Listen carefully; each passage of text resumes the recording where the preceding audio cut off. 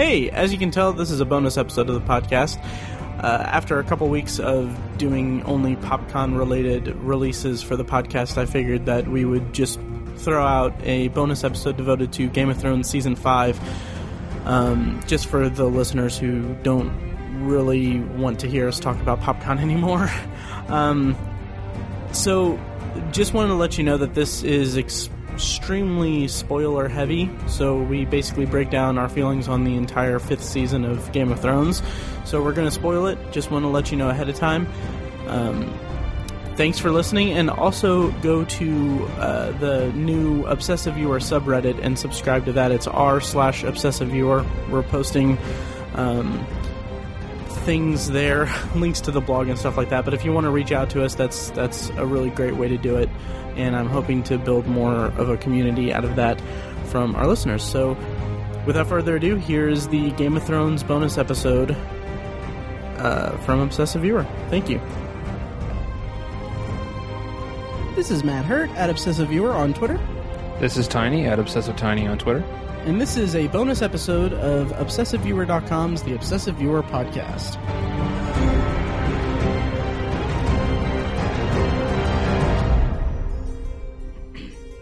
I debated whether we should do that opening like that. Nothing wrong with that. Yeah. Okay. Welcome to a bonus episode of The Obsessive Viewer. We're a weekly movie and TV podcast that covers a specific topic, be a genre, trope, movie, or show. Every episode, you can find back episodes at ovpodcast.com and find the blog at obsessiveviewer.com. And if you're in the Indianapolis area, here in October, on October 16th, we're going to be renting the Irving Theater for Shocktober in Irvington 2. We're going to be screening short films from local filmmakers, and all of the money that we make from it is going to be benefiting the Irvington Historical Society. You can find more information and more announcements on it in the months to come at shocktoberinirvington.com. So, Tiny.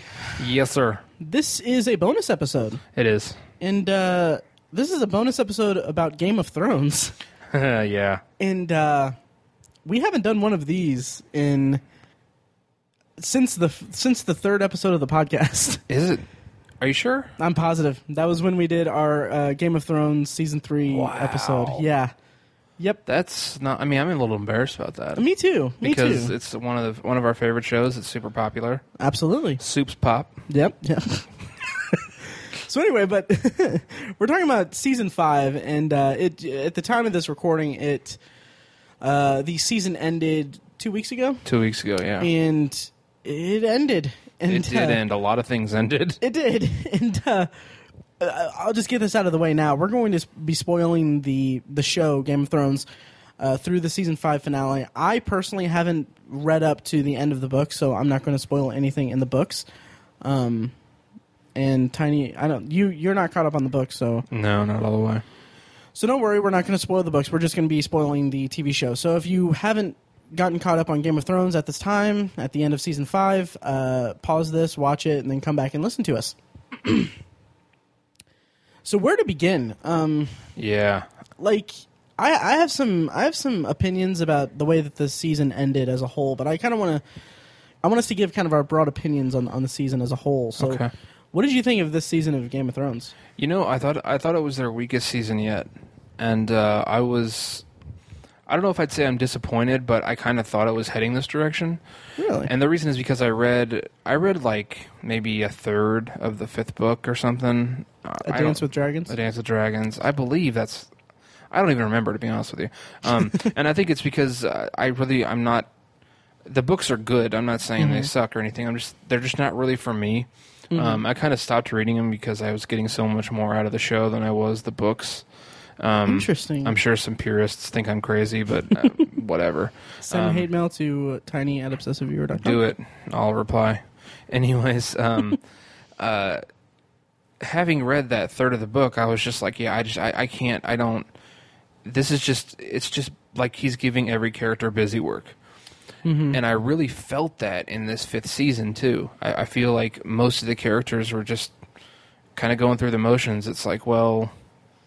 I read an article somewhere. I wish I could properly accredit that article, but it said something along the lines of, it feels like, or I think it's pretty clear that George R.R. Martin, threw all these characters into the mix and doesn't know how to advance the plot or doesn't know how to conclude the plot because there's all these storylines going for all these characters. So he has to make them like toil in obscurity for in these random places. Like Tyrion was shipped across the world, and now he's interacting with another character who's on the other side of the world who just like she was just like, I don't know, in the background, I guess. And it's like, okay, you have these two characters just kind of toiling away in obscurity, and now you brought them together, and it's like, this should be a huge event, but it's just like, okay, let's continue. It's like, she's still stuck in Marine, you know? Yeah. I don't know. That's how it felt for like most of the characters in the books, and that's how it felt with the season, in my opinion. Not to say there weren't good things. It wasn't bad. But it's their weakest yet, in my opinion. Right. You know, that's interesting, and that seems like a common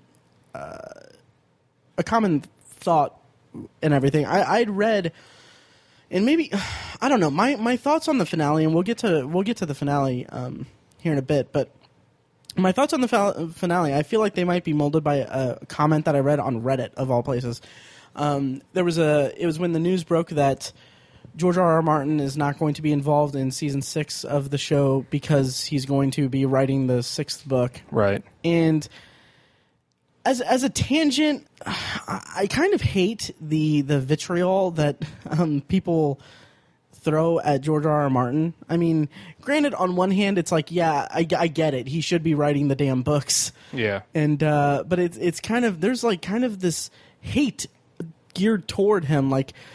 And I can understand their perspective, but it's like also it's like, okay, if you're pressuring him to write the last 2 books and everything, you're just forcing him to write them very quickly, and that's not his style. And so that was kind of the general consensus of this comment thread on Reddit when it was announced that he wasn't going to be writing for season 6.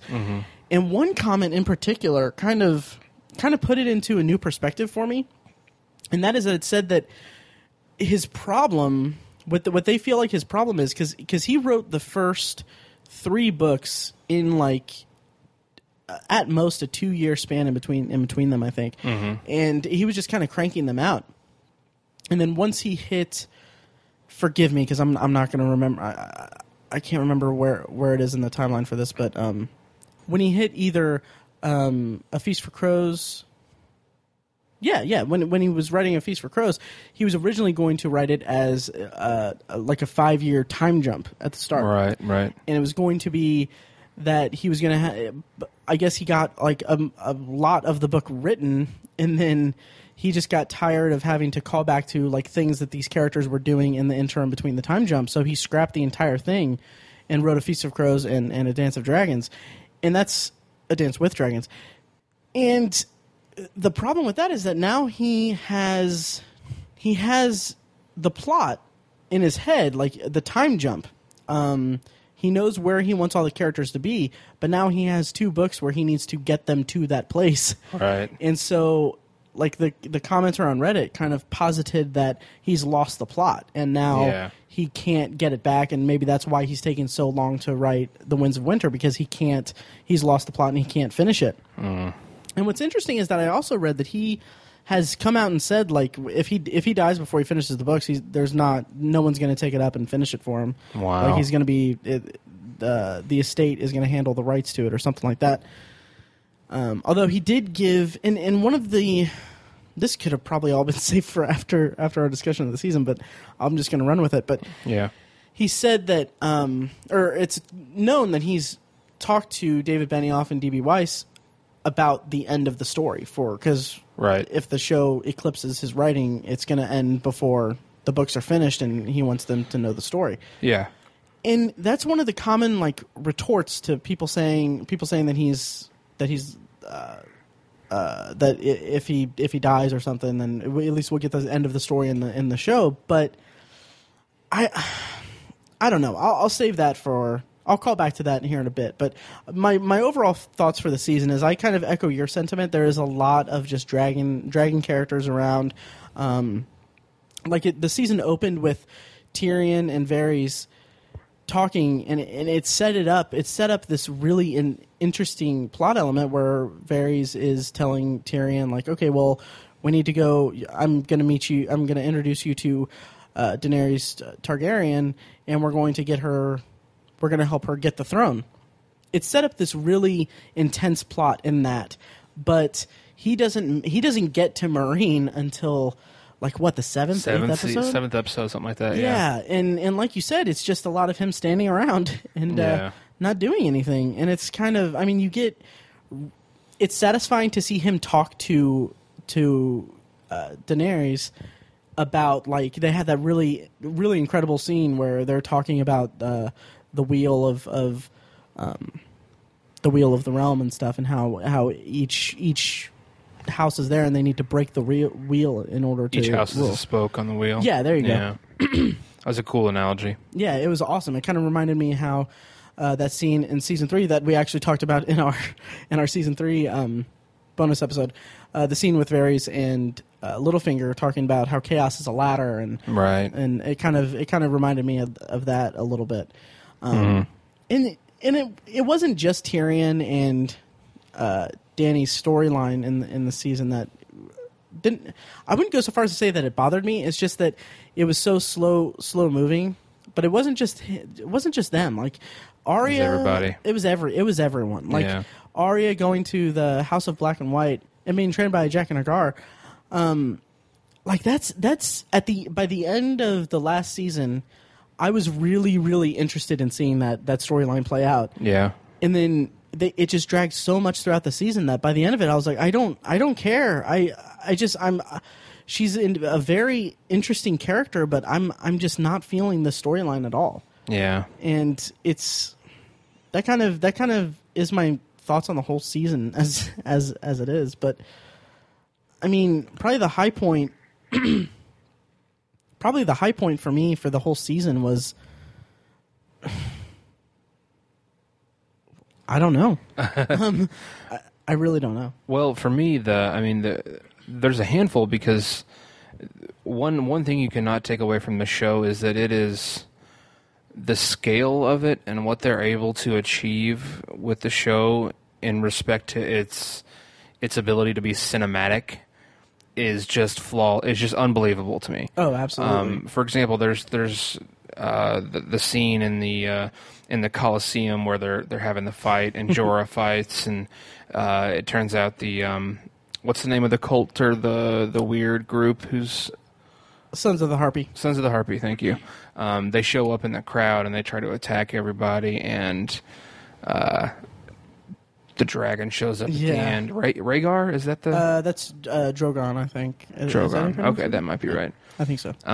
The big dragon shows up at the end and just lays waste to a bunch of people. Yeah. I mean, that looked like something out of a big blockbuster action movie. Absolutely. That you would see over the summer. You know, like that was just, and they didn't miss a beat. Everything was just perfectly on point. Oh yeah. And I was just blown away by that. I mean, and there's a handful of other scenes like that this year, and I really respect the show for that, and I loved that stuff to death. But you know, if that stuff is supplanting the quality plot that I think the series could have, it's not. I mean, that's the lesser thing, I guess. Like I'd rather have the quality plot as well as those things, you know? Right? It's unfortunate, but at the same time, you can't give them too much crap. Right, and I mean they really do excel at these big cinematic moments like that, and we can talk about. It's going to be out of sequence, but we'll talk about that at the end of the episode, A Dance of Dragons. The Dance of Dragons is the episode title. It's the penultimate episode of the season's episode 9, and it's fun. I had such an interesting reaction to that sequence because the way that it's set up is they have this big battle. They have the big Colosseum, the fights and everything. And you know Jorah's in it, and he's fighting to get back on Daenerys' good graces and everything. And the whole time this is going on, I'm expecting a big spectacle thing, and I'm remembering that like the penultimate episode of every season has huge moments. Like season 1 had Ned Stark getting beheaded. I said in the episode 3 of the podcast. 2 years and still going through that well. Going for that joke, but season 2 had the Battle of Blackwater Bay. Yeah. Season 3 had the Red Wedding. Yeah. And then season 4 had the Battle of Castle Black. Yes.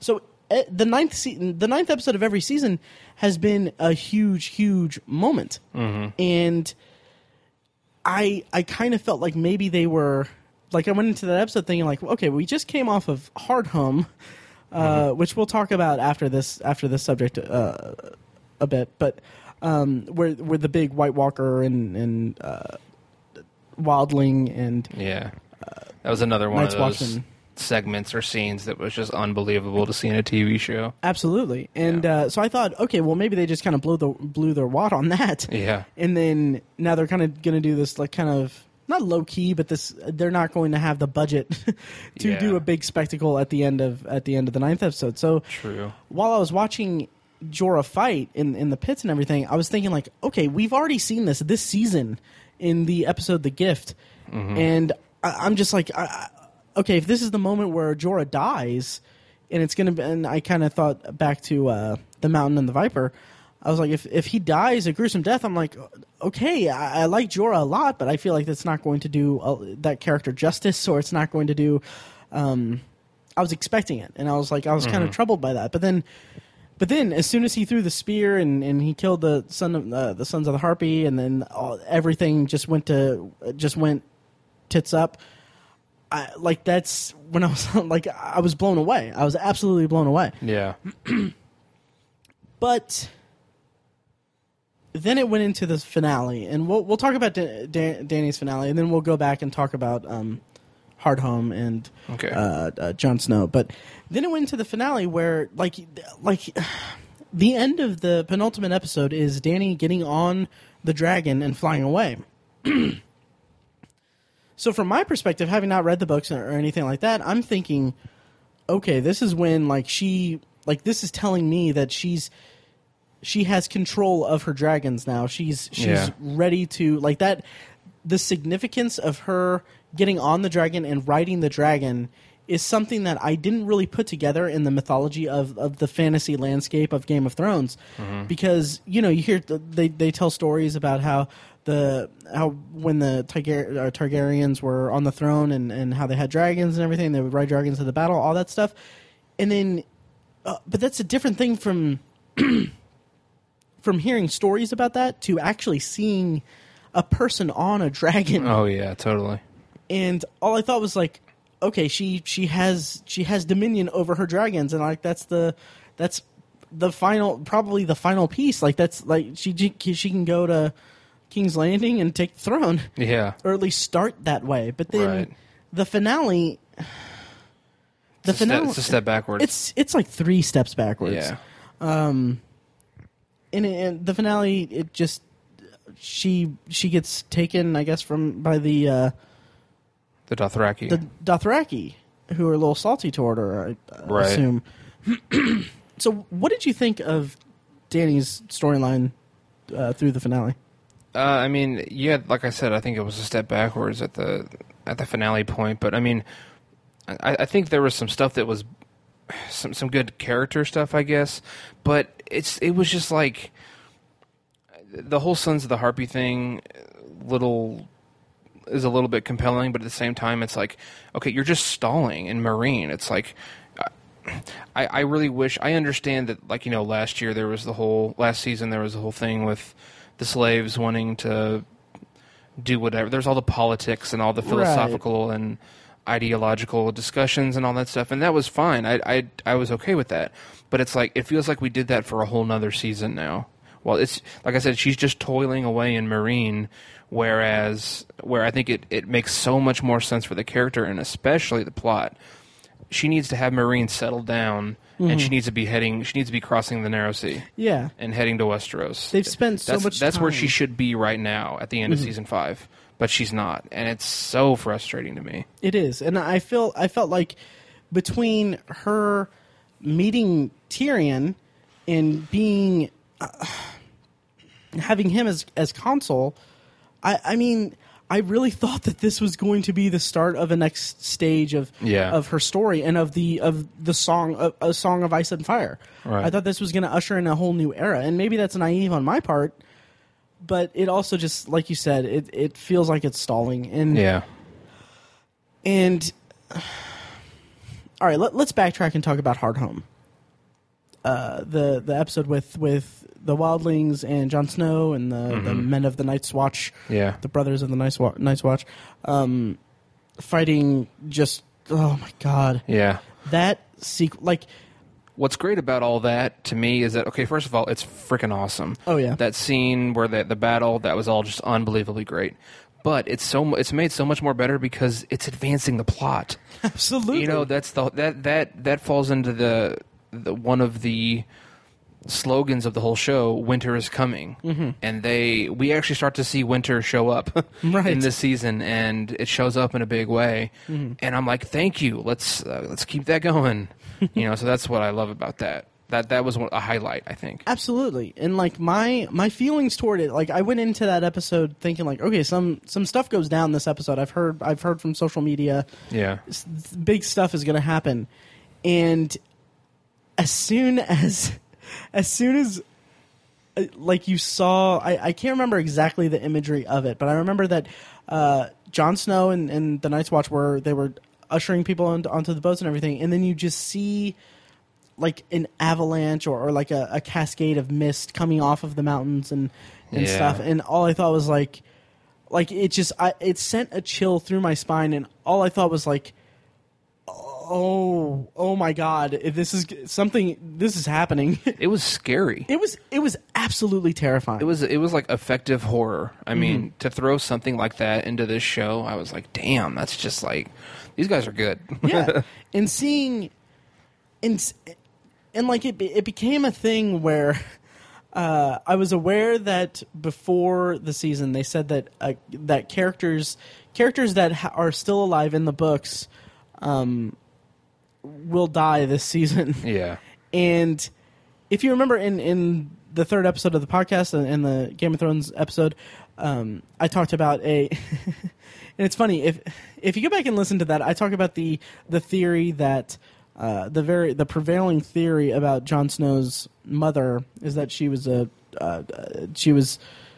I don't know the exact details, but a princess or a queen or something. Yeah, or that Rhaegar, I think is his name. I'm so sorry if I'm butchering the mythology of this of the show in this book series, but that basically one of the Targaryens had impregnated his mother, and he's a Targaryen by blood, and he has the right to the throne. But seeing Jon Snow go up against the Night's King, I had this feeling in the pit of my stomach, thinking like, okay, well, in the back of my mind, I was thinking like, okay, he's a big pivotal part of the storyline. He's going to make it through to the end, and then I was like, what if he doesn't though? What if he gets killed here? And like that was a very effective setup and everything, and to see him the way that it plays out, where he survives by the might of his Valyrian sword, Longclaw. To see that, it was like that was so satisfying. And then we're jumping around, but should we talk about, because I also want to talk about Stannis, but we're already talking about Jon Snow. Should we go in to his finale, his end?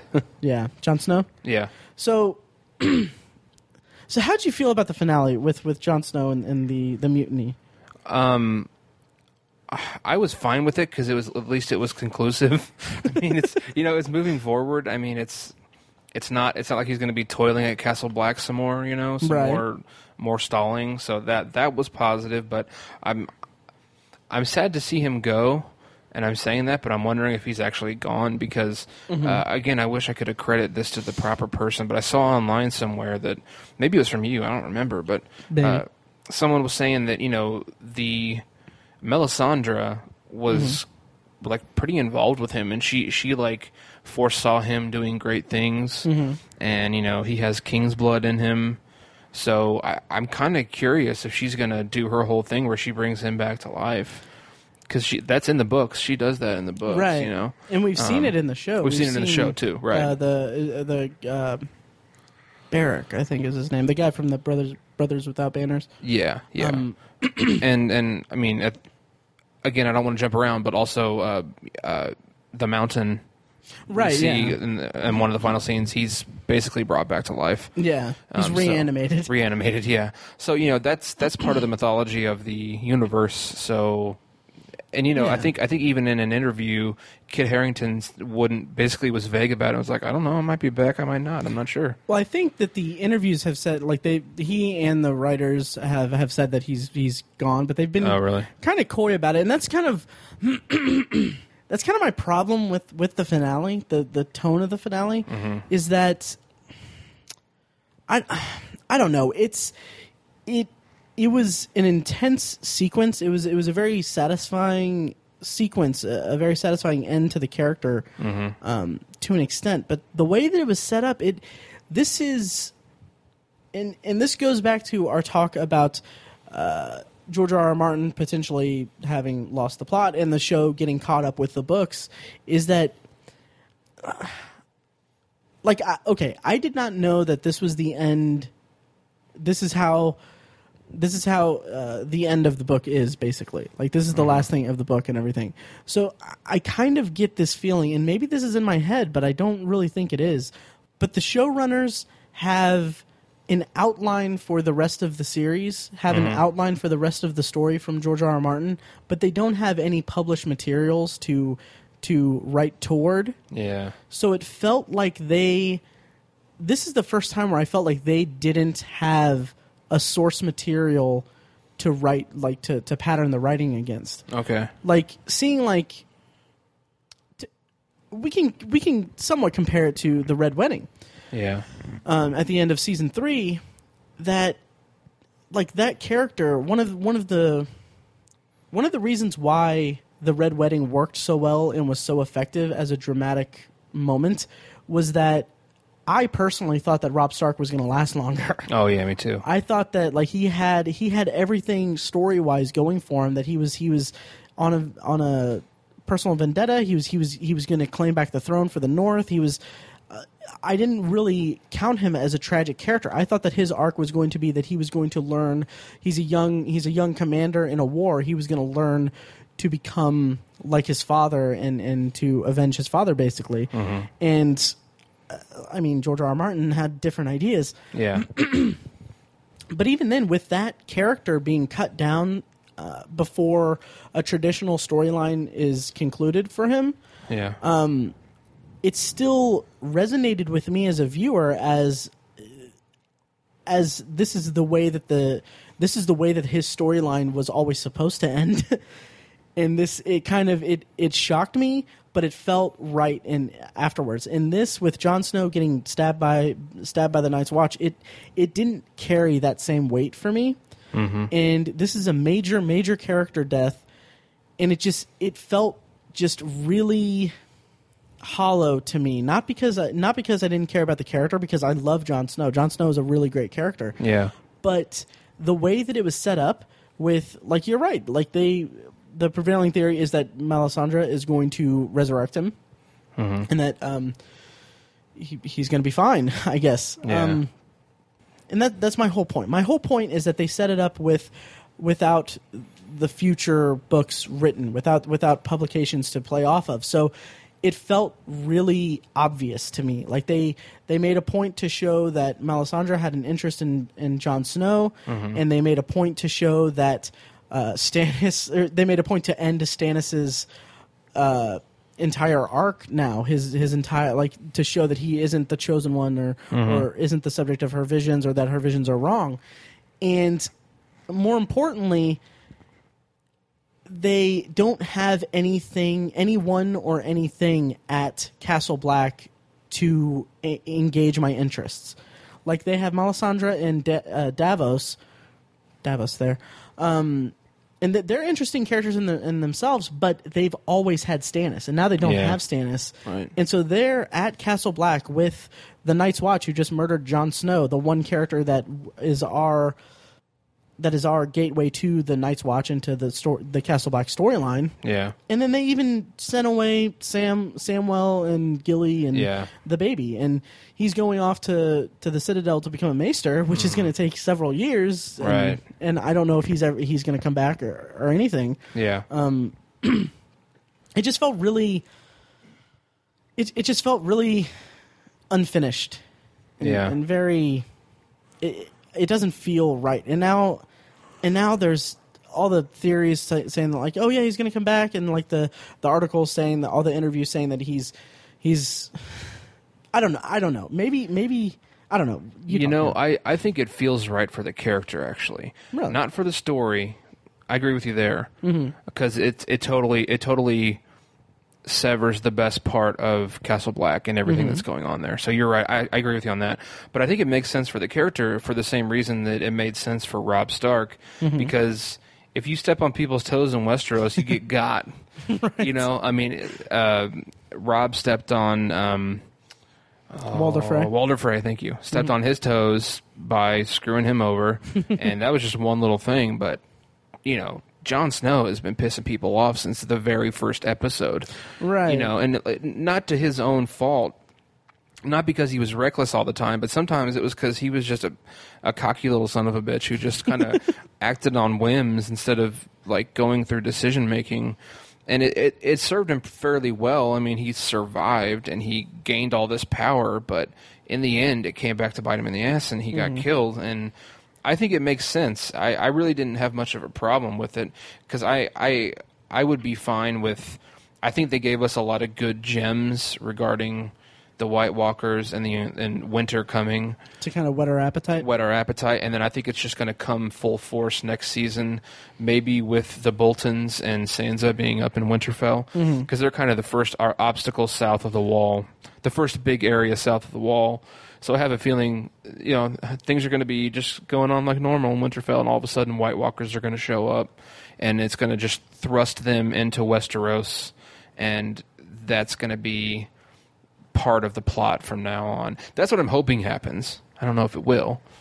Dude. So that's why I'm okay with it. I think it would be awesome if what's the name of the dude who I can't think of his name, who incited the mutiny against Jon Snow, the older guy who hates him. Is it Alistair Thorne? I believe so. I think so. Alistair Thorne. Apologies if we're incorrect. I hope that at some point next season we get an episode where the White Walker version of Alistair Thorne kicks in the front doors of Winterfell, figuratively, and he's leading the army or whatever, and we skip all the crap up at the Wall because we just know what happens because he's a terrible leader and they would get overrun and destroyed. I don't know. That's I doubt that'll happen because that's too much progress, I think. Yeah. It just skips over the whole Castle Black falling. Dude, seriously, that like I'm honestly, like that idea that this is going to usher in the White Walkers coming in to take over the realm and everything, all the realms and everything, like take over. Yeah. And this is going to usher in that. That would be incredible, but I feel like that's not plausible or that's not feasible within the story. Yeah, I know it's not. Yeah, yeah. Like you said, it's too much progress, but I feel like they left on such a cliffhanger of, I guess cliffhanger, you can call it that, of Jon Snow getting killed, that it would be blowing their wad early in the season. Yeah. If they ended the season with Jon Snow getting killed and then the White Walkers attacking Castle Black and demolishing it, like that would be just an insane season finale. Yeah. And maybe that can be the season finale next year, but right. I don't think that's going to happen. Yeah. But that would be incredible. Like that would be just absolutely insane. That would make me feel better about the way that the season ended for Jon Snow and how the storyline ended for Jon Snow. But also it kind of bothers me that okay, so we had that whole huge mega battle at Hardhome, and you saw men of the Night's Watch see this happen and see everything happen. Mm-hmm. And yet, when they get back to Castle Black, like, no one's talking about it. There's no... Yeah. I can understand, like... That's one thing that I don't... That's one reason why I don't... The mutiny doesn't feel right to me, is that just from a story perspective, like, the whole series is based on... Is kind of an overview of the series is, like... People are willfully ignoring this supernatural force that's going to destroy all of mankind, all of humankind, all of the realm. Mm-hmm. And they're focusing on these interpersonal houses, turmoil stuff, all this little interpersonal conflict and everything. Right. But this is just like too willfully ignorant for people to come back from a large battle, seeing like irrefutable proof of this, and then to kill the person who is responsible for saving lives and who's telling them, like, we need the wildlings on our side, just because there's a grudge between the crows and the wildlings. Like, grudge is oversimplifying it a bit, but just to settle a beef about a decision from the commander, the Lord Commander of the Night's Watch, which is what John was. It just seems so hollow from a storytelling perspective for me. I see that, but I don't know. I think it makes sense because Alistair Thorne's hated him from the beginning, and Right. no logic has never gotten in the way of his disdain for the guy. Mm-hmm. And so, even though you're right, it's like this is irrefutable evidence. All these people that came back are saying that this is going to be a big deal. You know, the White Walker's coming. I think. I don't think that would sway his desire to want to kill Jon Snow, and for him to for you know, while they were gone, I can totally see Alistair Thorne, you know, getting a mutiny together while he was with all the people at the castle while he's gone, and you know, doesn't matter what kind of news he came back with, they were going to kill him anyways. It didn't bother me. Agree to disagree. Okay. Yeah, I definitely see your point, but. And I think that we're overlooking the Ollie of it all. Yeah. And I think that's a big key component to it, because I mean, they set up this kid from the start, from the start of his character, that he has. I mean, he saw the wildlings slaughter his family and all that, but I don't know. I feel like that's kind of the punctuation mark of it. It's like Alistair Thorne's disdain for Jon Snow, as well as Ollie coming full circle with his disdain for the wildlings. Mm-hmm. So I don't know. And something that's kind of frustrating me is that in the interviews and stuff, like I read the interview in Entertainment Weekly from Kit Harington that was recorded, or that was the interview was conducted before the finale ended. Or the finale aired, and they held on to it, I guess. But they were talking about his character being killed off, and they were saying, like, okay, well, what are you going to do now that you're off the show?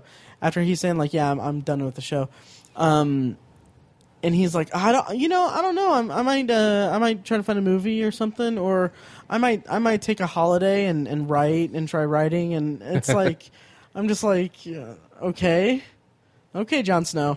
And then they were like, so what about your hair? Because, you know, it's very famously stated that he's under contract. He can't cut his hair. Right. And he's like, you know, I might cut it or something. We'll see. And then, like, in parentheses in the Entertainment Weekly interview, it said, like, by the time that this went to press, he cut his hair. And, like...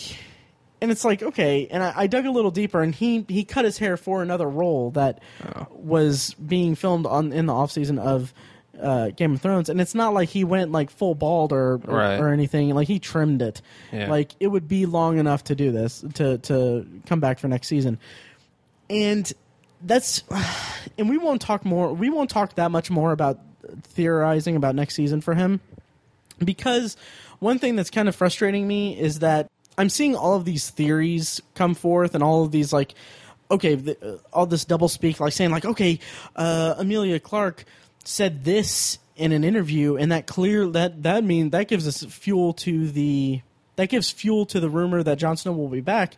And I read it, and like her her statement was, I think that they know that they can't trust me with a secret, meaning the writers, so they don't tell me anything.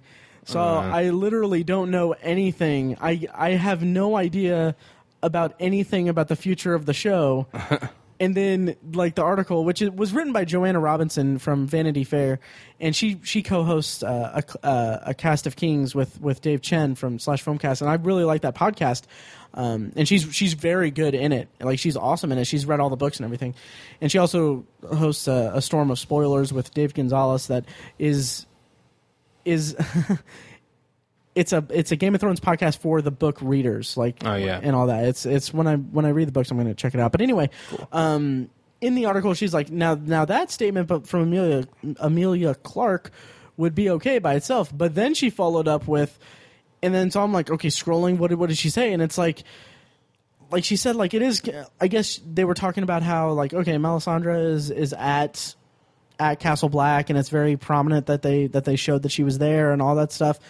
And then she's like, I guess the rest of her statement was, yeah, I guess it's about 50-50 that he'll come back. And it's like, yeah, that's not saying anything. That's not, I don't know. This is more about my aversion to clickbait news items and articles and stuff online. But right. But anyway, we can kind of start winding down a little bit, but I want to touch on the Winterfell and Sansa and Reek, and then also Stannis. So since we're kind of going backwards anyway, I guess it would be called backwards, but Stannis Baratheon, he had a very, I would almost say that his arc this season was the most compelling for me. Really? Almost. I'll say that character was the most interesting he's ever been. Mm-hmm. I'll put it that way. I've never been a fan of Stannis. Really? The only thing that kept me interested at all was Melisandre and her dark magic stuff. I've never been a fan of Stannis. Interesting. I'm kind of the inverse there. Really? I'm kind of, yeah. I'm kind of the opposite. I was really kind of on board with Stannis. I was thinking. I think I'm more aligned with Davos. Yeah. He's the better character. Yeah. Davos is the better character, and it's better to read him in the books, because I've read the first 2 books. I'm reading a Storm of Swords now. Yeah. And he's the more compelling character, and he has the better arc. And in the books, he's much better fleshed out, and there's a lot more to his conflict in the book. There's a lot more conflict to his character in the book, but in the show, Stannis is. Like, I've never once thought, okay, he's gonna take the throne. He's going to be the ruler. He's gonna. I knew from the beginning, like, he's gonna end in such a bad fashion. Me too. And I think that's part of why I didn't like him. I think that's part of why I liked him. Really? Yeah, because I think the show kind of builds itself on being about characters and downfalls of characters. Yeah. And this is a character that. You almost want to sympathize with him, almost, just because at least I did. Okay. And just because there was really no one else that was, like, trying to make a claim at the throne that you want to sympathize with or that you were interested in, because Daenerys is, screwing around in Marine. Yeah. So I just thought that having Stannis Baratheon, having a Baratheon still in the mix, was a very interesting element, and having him be this religious zealot or this crazy person committed to this spiritual possibility of him being the true king and all that. Mm-hmm. Having that element really kind of made it interesting to me, because it was different from, like, what was going on in King's Landing. It was different from the Lannisters and the Martells from Dorne. And it was really unique, and that was kind of, and I mean, even in season 2, when you first meet Melisandre and you see the shadow that murders Renly, like, that was kind of, if memory serves, that's like the first, like, real, like, dark magic kind of high fantasy kind of element to the series. I believe so. And that kind of, I don't know, that kind of made me kind of really intrigued by his character. But anyway, so his end First of all, I loved that they, sacrificed his daughter. I thought that was a really... That was really cool. Yeah. I mean, I hate saying that because it's disgusting, but right. They just had the balls to do it. Yeah. It was really well executed. And it was... it wasn't in the books, right? I don't think so. Yeah. So, I mean, that took balls. And yeah, it's really upsetting, obviously. Yeah. And it really burned me up. And, Stop. And I mean, the Stannis, like... I love that he sent Davos away for that, and like, right. I mean, obviously, like with Stannis and Melisandre, and like having his wife on board too. I mean, there's a lot at stake here. I hate you. That was a long way around for that pun, but anyway, and also another gripe about, I think it was the finale. Yeah, is that his wife committing suicide just kind of came out of. It wasn't developed properly for me. I mean, you see that she's, has second thoughts at the end of the episode where they burn their daughter. Yeah. But I mean, it's just like almost in like the opening of the episode. It's like, oh yeah, she hanged herself, and all right, we got to go take Winterfell. Yeah. I don't know. It kind of felt, but then again, she's a very ancillary character. Yeah, anyway, she hasn't had much to screen time. Yeah. I was really satisfied with his exit from the show because it was relatively unceremonious. Mm-hmm. And that's what he deserves, in my opinion. I'll agree with you there. Yeah. Like, especially, yeah, I definitely agree. Well, in his nonchalance towards it, he's like, "Go ahead, do your duty." Yeah. He's like, he's like, whatever. I'm over it. My death, whatever. Yeah. Kill me. It's like because he knew that he wasn't that the prophecy or whatever wasn't true. Right. And also that that moment where like you're right, it's an unceremonious death, and I feel like that. I mean, it's a major character death, a character that we've been following since season 2, and there's a lot at stake, there's a lot going on with the character and everything, but to see him so abruptly killed it's so in keeping with what that character is. Yeah. Because he had this ego and this inflated sense of purpose and this very misguided destiny that he thought was his and all that, only to see him killed like that was just the icing on the cake. It was the perfect end for that character. And I had some problem with it being off screen because, Brienne says her thing and then he says, do your duty, and then she just swings the sword and you just hear it. But like now that I'm thinking about it in this context of him being, it's unceremonious because he's an unceremonious character who doesn't have the right to the throne. Yeah. It kind of puts it into an interesting context for me, and I think that that's an interesting element to it. Yeah. I think that it serves the character well, and I really liked seeing the scope of like how much his siege on Winterfell failed miserably, because that kind of overhead shot of all the Bolton men, and then Stannis's like very small group of warriors and everything, just getting swamped. Like they didn't even need to show like the battle. Like they just needed to see that sweeping shot, and it really played well. Right. Totally. Yeah. Okay, so do you want to just talk about Sansa and Reek, and then we can call it a day? Sure. Kind of skipped over Cersei and her whole thing. Oh my God, Cersei! Yeah. Which, in my opinion, both storylines, Sansa at Winterfell with the Boltons, and Cersei dealing with religion people, the high sparrows, the Catholic allegory, Catholic Church allegory. It's just more toil. It's more toil, like keeping the characters relevant while the plot doesn't advance. That's all both of them were to me. I really, really didn't care about Sansa and Winterfell. Me neither. Which drove me nuts because I was really compelled by her character while she was with Littlefinger, and she was kind of becoming a woman in a psychological sense. I was really into that last season, and I feel like they just wasted all that momentum this season. They didn't do anything with her, and that is the most frustrating thing. Like there was a whole controversy with the rape scene, and we talked about it in an episode a few weeks ago. And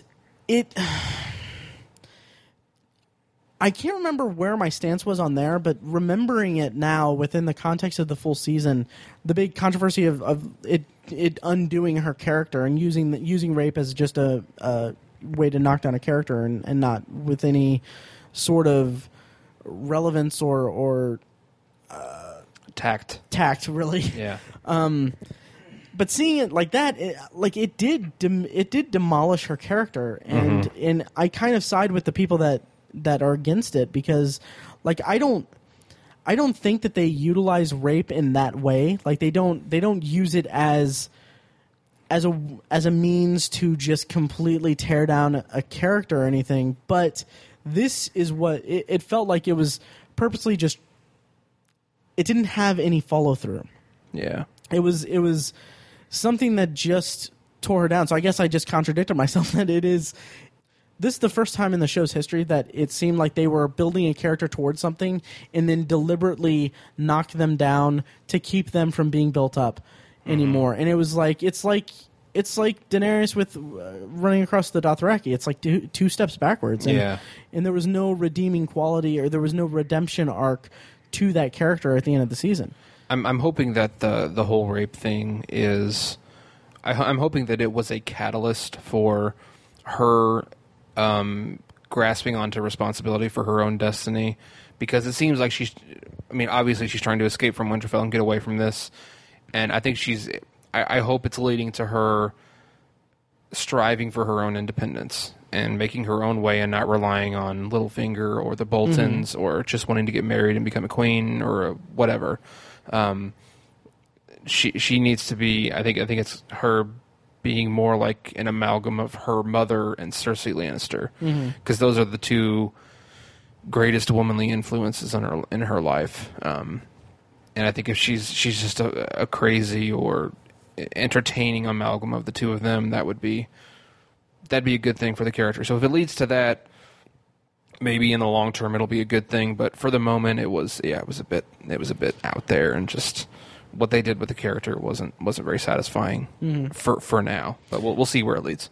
Well said. Basically, I really like that. I really like that idea for her character going forward, because they didn't really show this. Or, I mean, they put an emphasis on this element of her character in season 1. But while reading the first book before I watched the series, I was really, really interested, and I said this in my review of the book that I posted on obsessivebooknerd.com, but she was one of my favorite characters in the first book, because it was such an interesting angle to this fantasy story that had like a lot of political power plays. This is before like the real like, you know, magic and dragons and stuff happened in the show. It was kind of more grounded in this kind of reality and in a fantasy realm kind of environment. But she stood out to me in the first book because the character was drawn so well as this princess character who was so dependent on the princess fairy tale thing, and then slowly coming to the realization that the world is not the way that it's been told to her in fairy tales. And Game of Thrones is not Cinderella. Exactly. Exactly. Yeah. And it even carried over into book 2 and season 2, with her hoping that I can't remember the character's name, but the fool, like Joffrey's fool, who helped her escape. Can't remember his name either. I can't remember his name either. But in the book, like when he reaches out to her and tells her that he's going to rescue her and everything, the inner monologue is so well written for her that she's thinking like, okay, he's my Florent, I think, is the prince that rescues the princess in the fairy tale in the A Song of Ice and Fire mythology, and she's like, oh yeah, he's my Florent and he's going to rescue me. And okay, well he's not handsome, and he's not like, there's this inner struggle of her making peace with this thing, and it develops into this defense mechanism in the second book. Yeah. And it's really great characterization. Yeah, definitely. Yeah, and it kind of, and they toy with that in the series and everything, but by this, I mean, I don't know. So what I'm saying is I really like the idea that she's going to finally learn to be independent, finally learn how to not be murdered and not depend on other people. The last fantasy, if you will, of her if that's her defense mechanism, is creating these fantasies in her head to get her through the day or whatever. The last one was that she was going to marry the Lord of Winterfell and take back over Ramsay. Winterfell, and that crumbled apart very quickly. Yeah. So, yeah. And I really didn't like the way that the season wrapped up, like that story arc and Arya, and Arya's story arcs, because it kind of, like I said, going back to talking about Jon Snow, it felt like they were writing an end to a character arc for the season without having, like, blind. They were blindly writing it because they don't have the published work to play off of in the future now for the first time in the series history. So it felt like, okay, the last we see of Sansa is her and Reek / Theon, which, Theon and Reek, I really, really am very much invested in that character. Yeah. And I'm really intrigued to see what happens next with him. Yeah. And Alfie Allen is just a fantastic actor. He's really, yeah. Yeah. Initially, I wasn't too impressed with him when he was just Theon. I thought he was good. Yeah. But I wasn't blown away. But the transition he's made, dear God, he's fantastic. Yeah, he becomes a lot less cocky, Tiny. Oh, well done. I'm so proud of that. Anyway, but the last we see of Sansa and Reek is they're jumping off of the castle. Yeah. Into the snow, and like a literal cliffhanger. A literal cliffhanger. And that, like, I rewound that, and it's like, I mean, that I don't see how. I felt like this is the way. Like, it seems like they were trying to kill them off, but there's no way that they could conceivably survive that big a drop. And there's no context given for how high up the snow is. Yeah, I don't know. And it would be too packed. I don't know. It just felt like so, like, all right, let's just do this and we'll deal with it next season. Right. And that really bothered me. And then with Arya, it seemed like there was kind of this effort that, with Arya, it goes back to me just being kind of disinterested with her arc in the season overall. But her, like, doing the blindness thing, it was too steeped in mysticism. It was too confusing. It was too just sudden to really, like I don't have any context for what's going on with her, and I don't know how I can really care about her because I'm like, I don't. Is she blind for good? Is this something that's just going to be temporary? Is she just being punished? I don't have any context for it to really grapple with the emotion of it. Yeah. And finally, and I swear we'll wrap this up. Yeah. Cersei's arc was very satisfying to me, at least at the end. I really thought, like, that was just incredible, and I loved the scene of I don't remember his name. I'm sorry, everyone, but the Maester who reanimated. Yeah, I don't remember his name either. Reanimated the Mountain, but he was like, he's here to take out all the Queen's enemies or something like that. That has me, like, that's the most excited I am for season 6 is to see that play out. Me too. But the last thought of the episode, and we'll wrap it up again. But I had a very big problem throughout the entire season of the Sons of the Harpy and Meereen and the Sparrows or the High Sparrow. Right. Kind of the same story, really. They were very identical. And I mean, maybe I didn't pay close enough attention in the early episodes, but I don't understand how either one of those came to be. I didn't understand what their motivation was. I didn't understand just where they came from. I didn't understand anything about it. Mm-hmm. And I just couldn't get behind it. I couldn't grapple with, I couldn't really be emotionally invested in it because suddenly I just didn't understand what these mass religions and cult-like behavior was doing and how they gained control of King's Landing. It was just so confusing to me that I look forward to rewatching the season on Blu-ray to get some context for it, but on first pass through, it didn't wow me. Yeah, especially the Sparrows or whatever. Mm-hmm. They, why were they biding their time so much that they just show up in the 5th season? Theoretically, they were in the church or whatever in the capital city. They were there the whole time, all through the first 4 seasons, and they're just now showing up. It's weird. It's weird. I don't know, and And I mean, it's not like the show is a stranger to introducing elements without any context previous to it. I'm thinking of like Oberyn Martell's arc in season 4 was one of my favorite arcs of the entire series. Yeah. And he kind of pops up out of nowhere in season 4. And it's kind of, I think that there's references to to Dorne and to the Martells and everything throughout the series, but I didn't really know what was going on with his arc until he showed up on the show. Yeah. And like he had one season that was just really, really intense, really incredible. I was really behind on what his arc was, and I didn't get any of that with it, the Sparrow or the High Sparrow and Sons of the Harpy. And it's just it's disappointing, and it makes me nervous that there were two major plot elements that I couldn't connect to in one season of a 10-episode HBO series. Right. So, yeah. But, I'm also just quickly, I'm hoping we have not seen the last of the Sand Snakes. Oh, me too. Because in the books, the little bit of the 5th book that I read, they were awesome characters. Really? Really awesome. And I don't think they were done quite enough justice.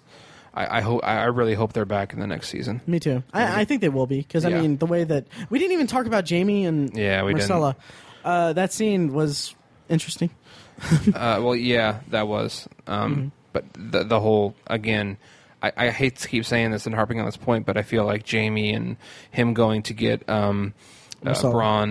And Bronn. Pick up Bronn and then going to get Marcella, just more distraction. That's what it feels like to me. I think that's kind of the consensus too. Yeah. Like all the Dorne stuff was just kind of filler and kind of throwaway. Oh, totally. The thing that made me really interested in it is the interplay between Jamie and Bronn. Because I love Bronn. Bronn is just such an awesome character. Yeah. And seeing him interact with Jamie especially is just that was a good I would love to see a buddy cop show with those two characters. Yeah, I mean, all of this toil that I've mentioned, to keep using that word, all the toil is mixed in with very quality dialogue, and there's some character development.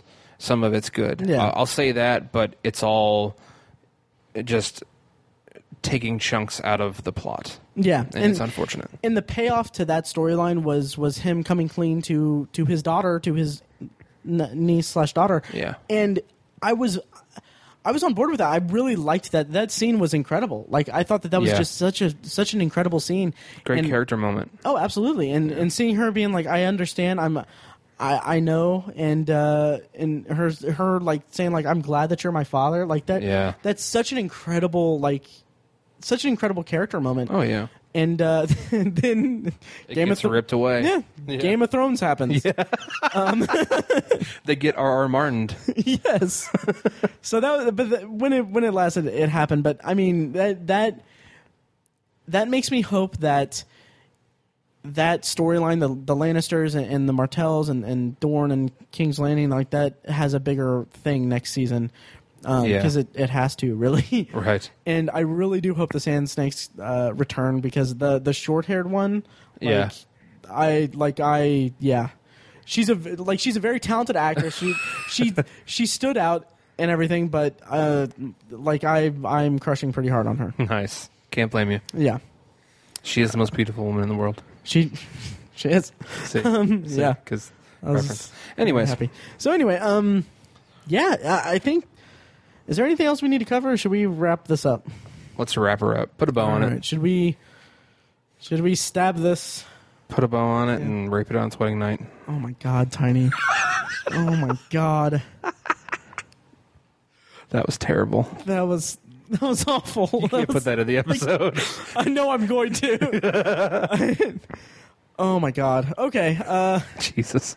Yeah, and one final thing: if you're a fan of the books and you are one of the people that are so hard up on George R.R. Martin to finish it, and you're harping on him, and you have it in your head that he owes you the rest of the story, which one side of it he does and everything. Just I'll put this into perspective, and then we can end the episode. That when you think about a writer rushing something, and maybe this won't really resonate with a lot of listeners or anything, because I don't know what the overlap on these two series are, but Stephen King wrapping up The Dark Tower after his accident, he cranked out the last 3 books in like a year or two. Yeah. It was the ending was satisfying, but the road to the end in the last 3 books was not. It was a mess, and I mean, I really respect George R. R. Martin's creative process, as slow as it is, and I hope that he hasn't lost the story like the poster on Reddit claimed. But I mean, you got to make him. You can't rush creativity, right? And I would rather he concludes his legacy at his own pace, and in a fashion that is satisfying to the overall storyline, rather than crank out something so that he can go back to going to conventions and writing on the show. Yeah, rushed art is almost never good art. Exactly. Yeah. Yep.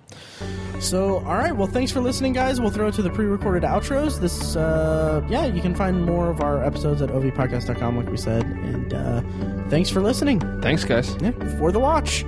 Nice. All men must die. I guess so. Valar Morghulis.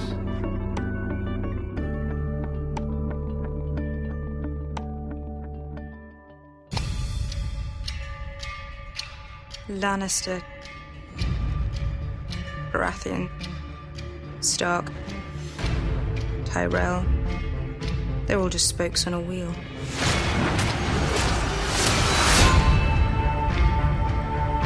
This one's on top, then that one's on top, and on it spins, crushing those on the ground.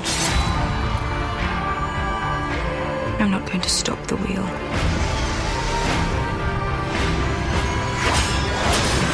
I'm going to break the wheel. Thank you for listening to The Obsessive Viewer, presented by ObsessiveViewer.com. You can find more of our episodes at ovpodcast.com, and you can subscribe to the show on iTunes, Stitcher, or your preferred podcast app. The Obsessive Viewer's theme song is An Eclipse of Events and is provided by Loudlike from their EP Mistakes We Must Make. You can find that and more great music from them on iTunes and like their Facebook page at facebook.com/loudlikemusic. Any and all feedback on the podcast is encouraged. You can email the hosts individually at Matt, Tiny, or Mike at obsessiveviewer.com, or send an email to the podcast in general at podcast@obsessiveviewer.com. Check out the Obsessive Viewer blog at obsessiveviewer.com, where we post movie and TV reviews and the occasional editorial about the business of entertainment. You can also like us on Facebook at facebook.com/theobsessiveviewer and follow us on Twitter at obsessiveviewer, at obsessivetiny, and at IamMikeWhite. If you want more obsessive content in your life, check out our sister site, obsessivebooknerd.com, for book reviews, author spotlights, and a general celebration of reading. Finally, if you're philosophically curious, check out Tiny's side project podcast, The Secular Perspective, which explores the concepts of faith, religion, and existence from the perspective of secular hosts. You can find that at thesecularperspective.com and subscribe to the podcast on the podcatcher of your choice. Again, thank you so much for listening. We love you. Be excellent to each other.